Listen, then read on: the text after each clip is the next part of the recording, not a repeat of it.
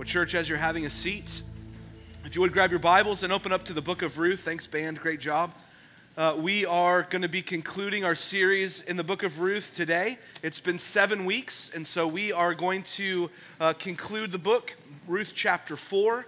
It's been a wonderful series. It's been so encouraging to me. It's been life-giving to me as we've walked through this text. Walked through this narrative, walked through this story, and it's just painted all these wonderful lessons and pictures of our greater redemption that we have in Jesus. But as we conclude, as we finish, I want to just ask ourselves this question. What's the lesson here that I think that God wants us to learn out of this book? What is the lesson that we're to glean, that we're to understand, and that we're to cling to in this book after we finish reading it, after we finish studying it for 7 weeks? What do we take away from reading of this story in the Old Testament? And here's what I suggest as one of the main lessons that I think the book of Ruth wants us to grab hold of, wants us as God's people to cling to, is that the life of those following God, the life of the godly, the life of those longing to please God is not just a linear one. It's not a straight line. It's not just this point A to point B in a straight line to get there, right? It's not a straight line to glory, so to speak. But God eventually gets us there, doesn't he? The life of the godly is not like Interstate 45 driving to Dallas. It's just a straight line, and it's the quickest possible route, and it's just point A to point B, and you got a few pit stops along the way. It's not like that. The life of the godly, as we've read the book of Ruth, as we've met these characters of Ruth and Naomi and Boaz, is more like a backcountry dirt road in the mountains of Colorado. It's wavy, it's switchbacks, there's snowstorms sometimes, there's roadblocks, there's setbacks. Sometimes you have to literally turn around to go back the other way because you simply can't pass through what is in front of you to get to where you're going. It is a long and winding road, and it takes a long time to get there. I went to Colorado for the first time, or take that back, second time a couple of years ago. With Ash and I went. It was when Ruthie was first born. She was 6 months old, I guess, when we were there. We went to this great little mountain town, and we were trying to find a hiking trail. And it involved. It was one of those guidebooks that you got to go this, you got to see this amazing hiking trail. But it was like a 30-minute drive to get there, and you're driving basically up this mountain to get to the trailhead. And I'm driving a rental car. Luckily, it was an SUV. It probably wasn't four-wheel drive. At least it had slightly bigger tires. But we're driving up this mountain. It's in the summer. And it's just switchback after switchback. And it's this little tiny lane. And off to the edge is just what looks like a 1,000,000-foot drop to your death, right? And so Ashley's, she's like, "Are you sure we're going the right?" Yes, we're following the map, and it says it's right here. And I'm going up further, and then we come to this bend in the road, and then another. I was like, "Oh, I think it's just right up there." At least that's what Google's telling me. And so I, of course, blindly and foolishly just follow Google, not actually my own instincts, and we drive up this straight up the mountain in a couple more turns, and we get to a gate. And it says, "Closed, private property, do not enter." And it's like the road, our car, and then death on the other side, and nowhere to turn around.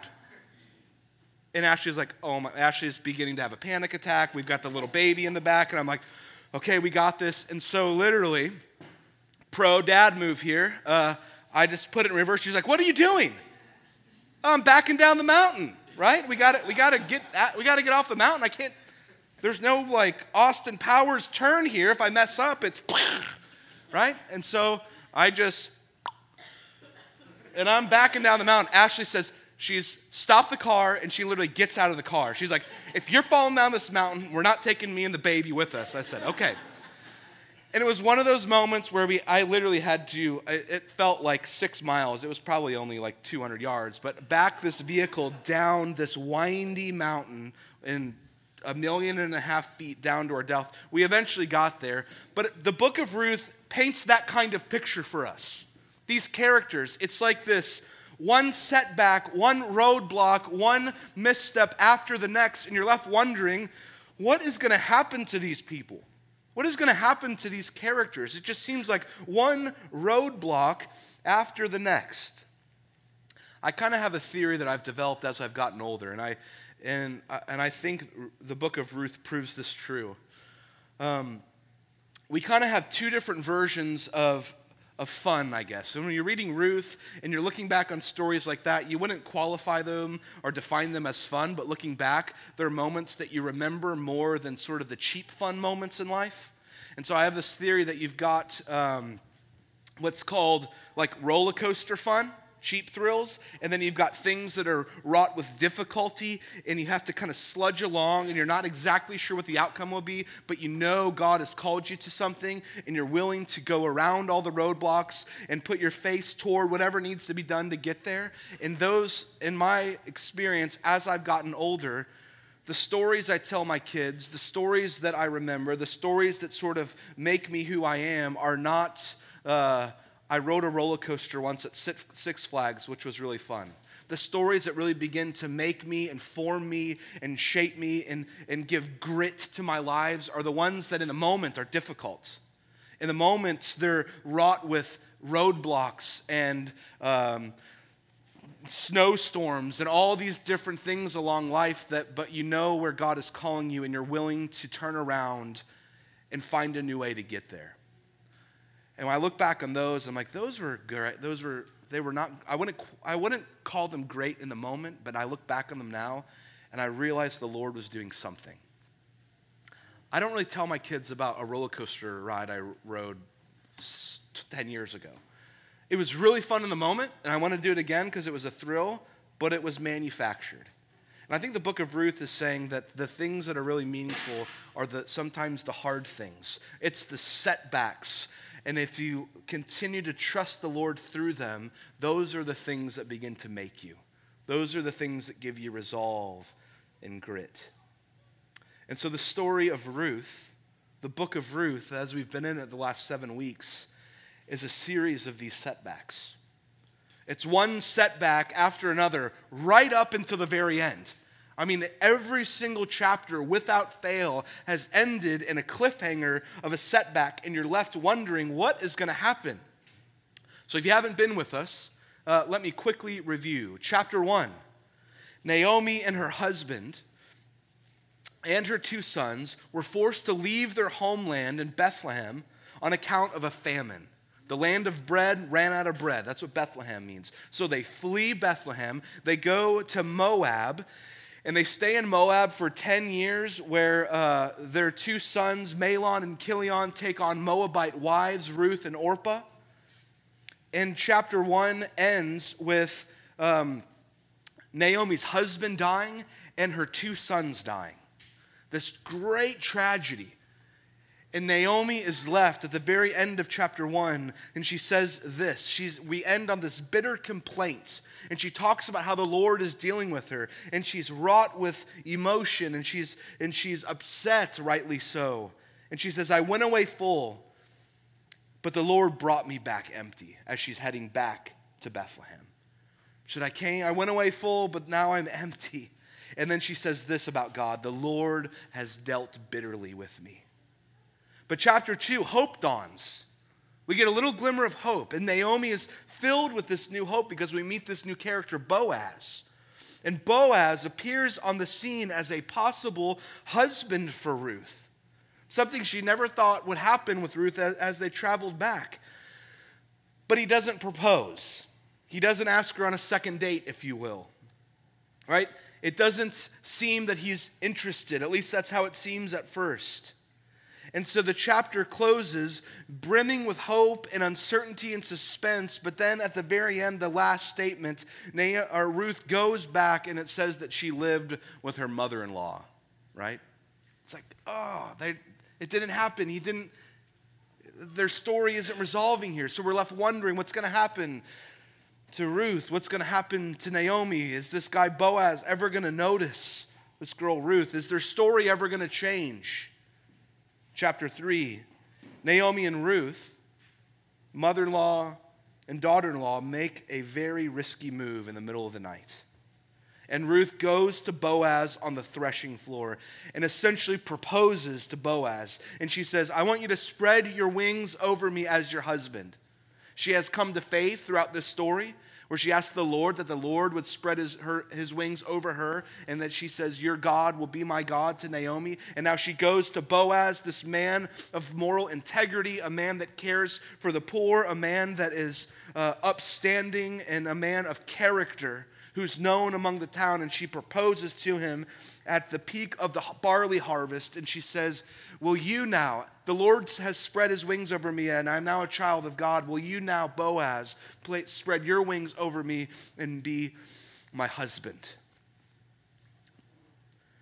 And right when we think the tragedy of this widow, of Ruth, all the roadblocks that she's faced, the starvation, the sojourning to a different country, being in a foreign land, living with her mother-in-law, not understanding where her next meal was going to come from, and this moment where we're thinking, yes, Boaz is finally going to be with her, and they're going to live happily ever after. And this beautiful love story, a roadblock sets up right in front of them. Dead end, private land, turn around, essentially. Back up down the mountain. And we learn that there is another man, according to Hebrew custom, that has prior claim to Ruth's hand. There's another redeemer. There's another one before Boaz that is supposed to take her hand. And Boaz, being of incredible integrity, a man of upright character, not willing to take a shortcut, not willing to suppress the truth of really what's going on, a man of honesty, wants to give this other man his lawful opportunity to redeem Ruth and the lands of her husband Mahlon. And so chapter 3 ends again, as we saw last week, with another setback and a cliffhanger on the edge of our seat. Who's this other guy? What's going to happen to Ruth? What's going to happen to the royal line that needs to continue on? And so here's where we pick up. I got a lot. I'm going to read through all of it. We're going to finish today. So I'm going to read chapter 4 in its entirety, and then we're quickly going to see some things for us this morning and be done.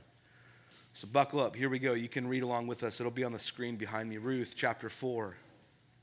After all that's happened, after all these roadblocks, now Boaz had gone up to the gate and sat down there. And behold, the Redeemer of whom Boaz had spoken, here's the other man, came by. And so Boaz said, turn aside, friend, and sit down here. And he turned aside and he sat down. And then he took 10 men of the elders of the city. And Boaz says, sit down here. And they sat down. And he said to the Redeemer, Naomi, who has come back from the country of Moab, is selling the parcel of land that belonged to our relative Elimelech.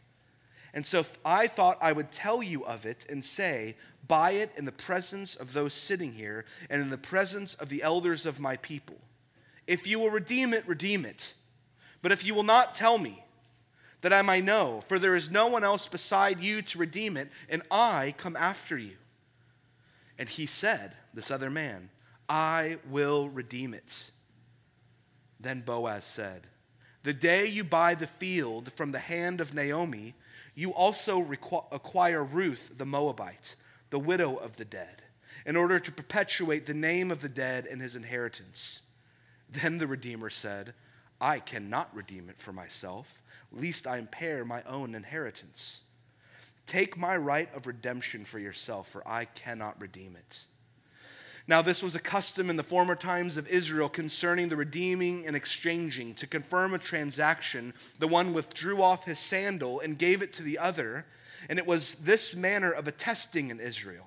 So when the Redeemer said to Boaz, buy it for yourself, Boaz drew off his sandal. Then Boaz said to the elders and all the people, you are witnesses to this day that I have bought all from the hand of Naomi, and all that belonged to Elimelech, and all that belonged to Chilion and Mahlon, also Ruth the Moabite, the widow of Mahlon.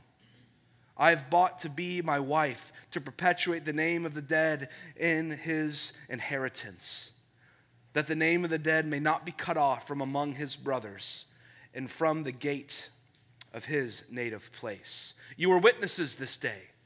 Then all the people who were at the gate and the elders said, "We are witnesses. May the Lord make the woman who is coming into your house like Rachel and Leah, who together built up the house of Israel.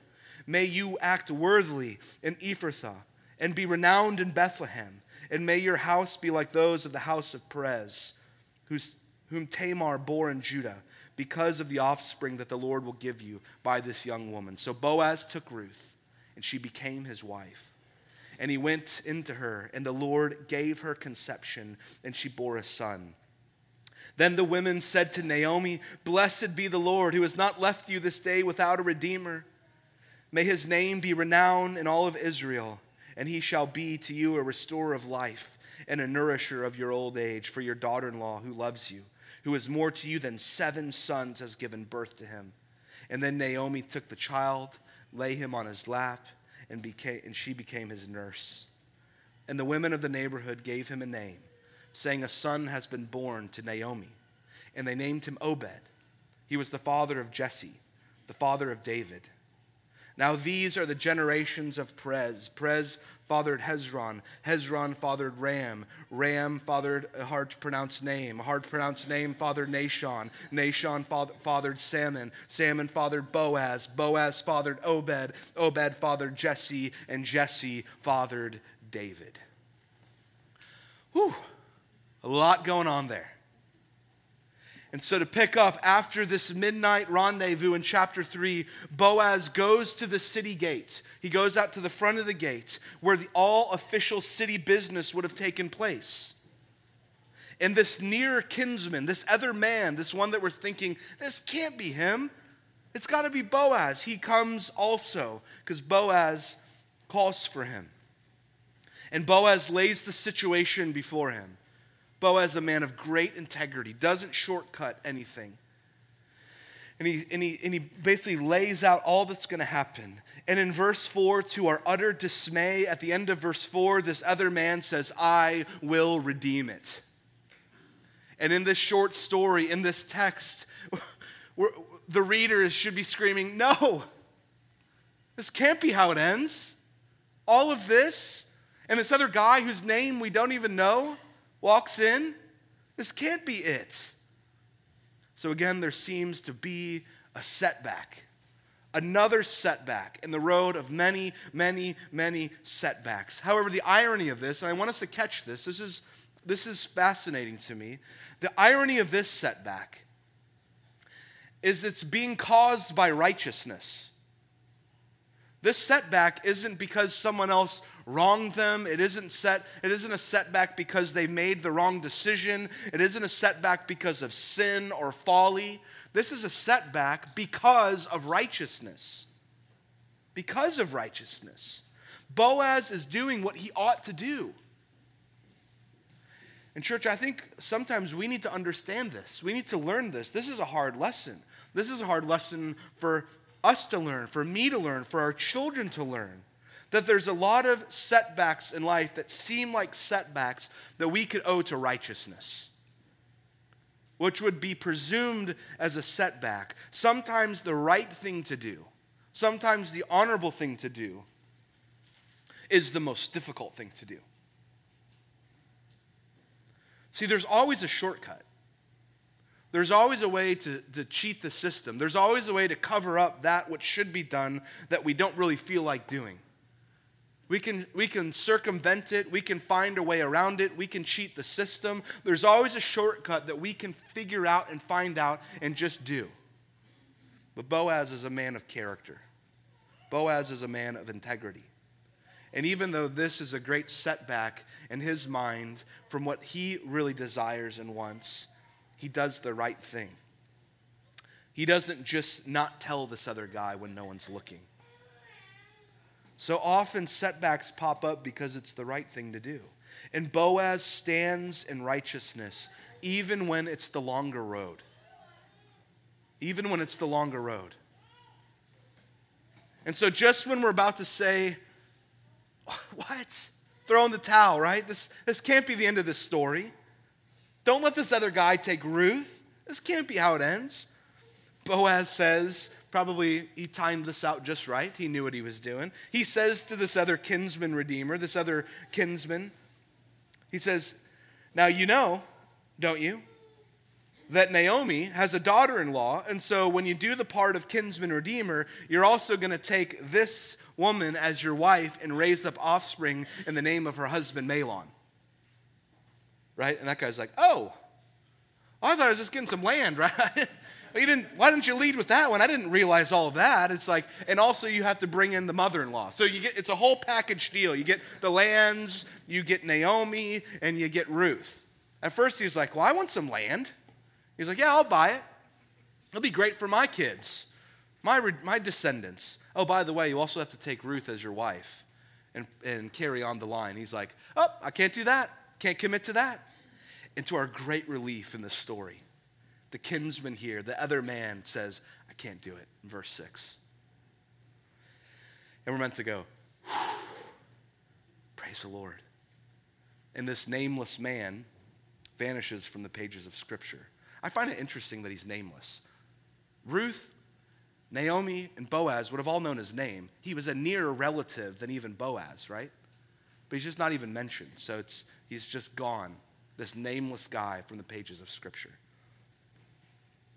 And in sweeps Boaz, bounding over that setback, pressing forward, doing the right thing even when it was not what he wanted.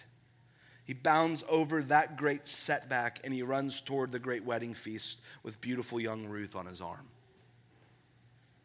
But something I haven't mentioned in the 7 weeks that we've been preaching this, because I wanted to save it right here to the very end, there's a cloud over all of this. There's yet another setback. And we learned of it all the way back in chapter 1. There's another setback that clouds our thinking, that clouds the whole story, that clouds all of this as they've been walking through meeting of Boaz, courting Boaz, finding out there's another man, their even wedding and their impending child that we're so hopeful will come one day. There's one last cloud that just hovering over all of this, that leaves even Ruth wondering, Lord, what are you doing here? Is this really what you'll have for me? Leaving Ruth even unsure about how things will end up. And the cloud is this. I believe Ruth is barren. Or at least it seems that the author wants us to believe that, wants us to know that. Why do I say that? If you go all the way back to chapter 1, verse 4, all the way to the very beginning in the first few verses, we're told that Ruth had been married for 10 years to Mahlon, yet they were without children. 10 years she was married to Mahlon, yet without a child. And so this would not have been normal in Jewish culture. People then in this day and age, in this culture, did not choose to be childless. And so there's this great suspense. The suspense isn't even over yet. And so even in Ruth's story, the life of the godly, someone wanting to follow the Lord, is not just this straight line. She's not sure how it's going to end up. It's one curve after the next. It's one curve after the next. But the story that we keep pressing into, as they keep leaning into the Lord, hoping and trusting in the Lord, is that the best is yet to come. Is that the best is yet to come. Though it's not a straight line, though it's wrought with setbacks, though following the Lord seems like a drive up to what you are thinking you're going to see, to only find a roadblock to have to go back down and go the long way around, the best is yet to come. Those should be the signs along the way on the trail. But it's a hard way of getting there. So the cloud over the head of Ruth and Boaz, as we read the conclusion of the story, is huge with mercy. We have what we would think is a barren Ruth, wondering how I will carry on the family line. And mercy breaks forth with blessing in verse 13 in chapter 4. So Boaz took Ruth, and she became his wife, and he went into her. And the Lord gave her conception. The Lord did that. The Lord gave her conception, and she bore a son. We're to read this as a miracle from God. Ruth, the widow, unable to bear a child, faced with the impossible test of carrying on the royal line to King David and ultimately to King Jesus. How will she bear a son? The Lord. How do we even know this? What are some more clues besides chapter 1, verse 4? Well, the townspeople, in fact, knowing that this marriage is going forth, the townspeople pray for Boaz and Ruth, that Ruth would be like Rachel and Leah, that the Lord would deal with Ruth like Rachel and Leah. Rachel and Leah were both barren, and the Lord opened their womb and gave them a child. The Lord does this. The Lord does this. The Lord does what we cannot. When we think things are helpless, when we think things have come to a dead end, when we think there is a roadblock after roadblock after roadblock, the Lord provides even in the midst of it. Excuse me, the Lord sustains even Ruth in what I could imagine was 10 years of disappointment. The Lord's mercy rains down on her.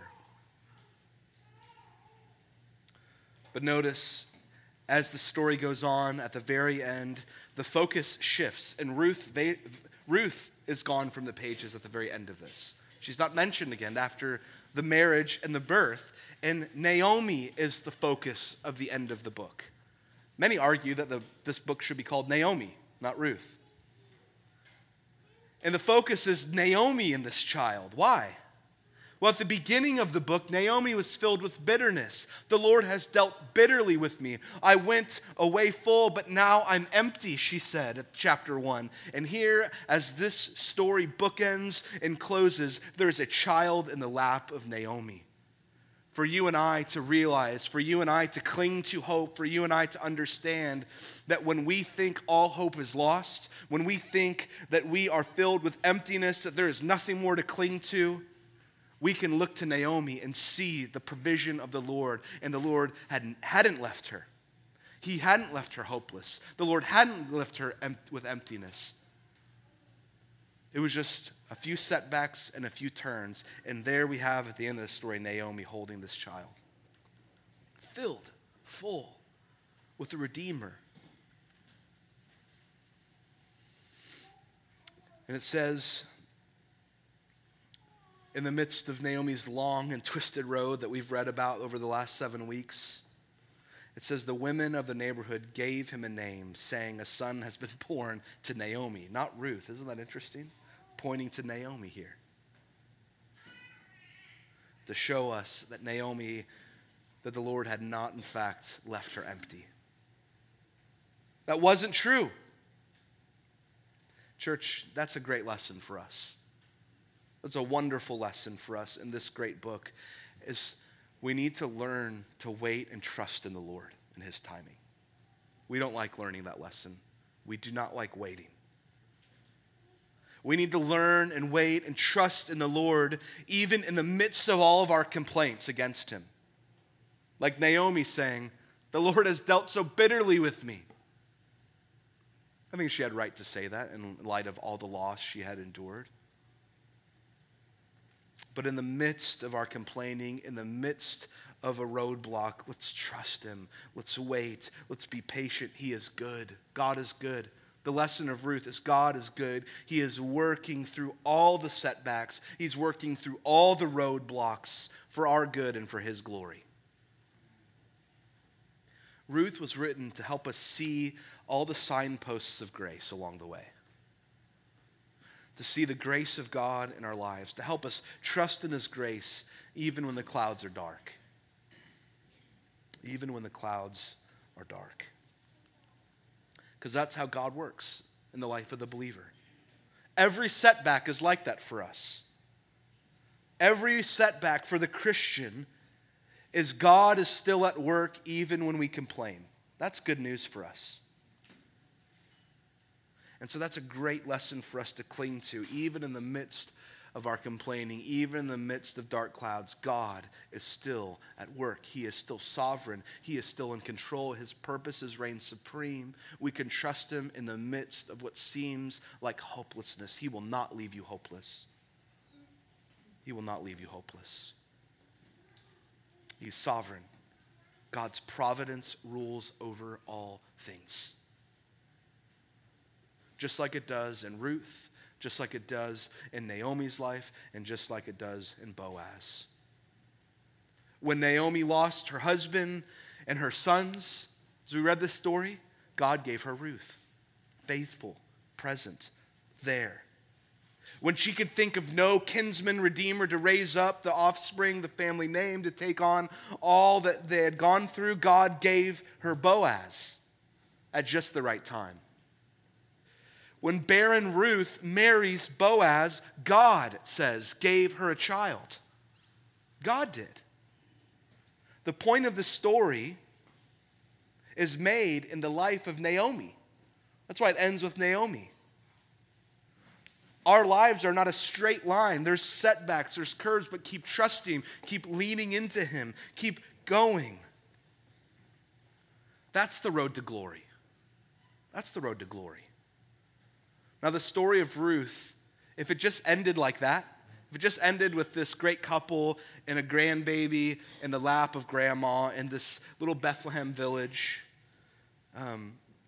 hugging her new grandson, glory, all this idea of glory and redemption, these words we've been using, would be too big of words. It would just be a nice story that we can learn a few lessons from. But that's not where it stops. This story is meant to have us look up from this. It's meant to have us look up to the mountaintop that we're trying to get to. It's meant to give us great hope in the midst of the roads and the setbacks. It lifts our eyes. Verse 17 says that this child, Obed, was the father of Jesse, and Jesse was the father of David. And all of a sudden we realize that these little stories, our lives that we're leading, all the setbacks, all the things that we endure, all the things that we're going through, we are wrapped up in something much larger than we dare to dream or realize. Just like this family. God has greater plans in the midst of all of it. God had something greater in the midst of all of it. God was not only plotting for the blessing of a few people in Bethlehem.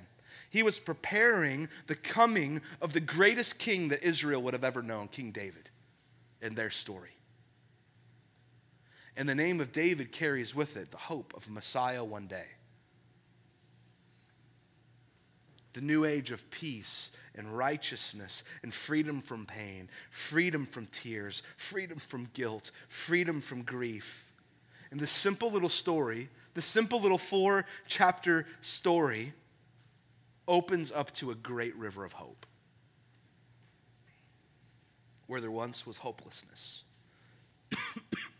That this son that would be born from the line of Ruth and Boaz, from the line of King David, that there was another king coming from the same town of Bethlehem, a more significant son, not born just of a barren woman. Not that the Lord would give birth to a barren woman, namely Ruth, but an even more significant birth would come in this same town. That by the hand of God, born of a virgin, would come our great Redeemer, Jesus, from this line. From the line of Obed, from the line of David. The book of Ruth wants to teach us that God's purpose in life is that us as people would be connected to something bigger than we could ever imagine. That's what we're anchored into. That's where our hope is. That's where it's found. Even in the ordinary, everyday roadblocks and setbacks, remain faithful. Put your eyes and hope and trust on our great Redeemer that came from this unlikely meeting. God's providence is in all of it. And so, church, as we conclude this book, what I want us to cling to is that you find yourself right now in life, and it's not just, your life may not look like the 5-year plan that you mapped out in the straight line to all the things you wanted to do and accomplish and see. You've experienced setbacks, you've experienced failure, you've experienced heartache, you've experienced all sorts of things in life. But the good news of the gospel, because of Jesus, because he has redeemed us, because all the things that we had questions about, he has taken, and we are now children of God. He has wrapped us up. He has bought us into something greater than just ourselves, and our life now has meaning, and it has purpose, and it has hope because of our great Redeemer. And so all the setbacks, all the turns, all the twists, all the roadblocks are not just there just as stumbling blocks of hopelessness, but we set our eyes to the author and perfecter of our faith, who for the joy set before him went to the cross, that we might now be children of God, wrapped up in a great, amazing hope of our great Redeemer. Our story is wrapped up in this story. And that's the good news of Ruth. That's the good news of Jesus. That's what we cling to. That's what helps us move forward, even in the face of setback after setback. We've got hope, church. We have great hope. The best is yet to come. Let's pray together. Lord, we thank you for this book. We thank you for the hope that we find in our great Redeemer. We thank you that this story of the kinsman redeemer Boaz is but a shadow of our great Redeemer Jesus. We thank you for the miraculous birth of Obed through a barren woman, Ruth, but we thank you that it points to a greater, more miraculous birth of that born of a virgin, Jesus our Lord. And it's in him we place our great trust. It's in him we place our hope. It's in him that can cover our inadequacies. It's in him that we can hope and lean into when roadblocks come in our lives, when setbacks pop up in our lives, when we can't see a way out, when we can't see a way home. We cling to hope because we're wrapped up in something bigger. Sons and daughters of the Most High, God's providential hand on each one of our lives. So Jesus, we thank you that you give us meaning and purpose. God, I pray that we as your people would cling to you, that in the midst of what would seem like disappointment, you would help us be grounded in the hope that we have as children of God. And help us know that we are not hopeless, that we are not left empty. But because of Christ, the best is yet to come. Whether this side of heaven or not, we have much to hope in. In Jesus' name we pray. Amen. Let's stand and worship in the church.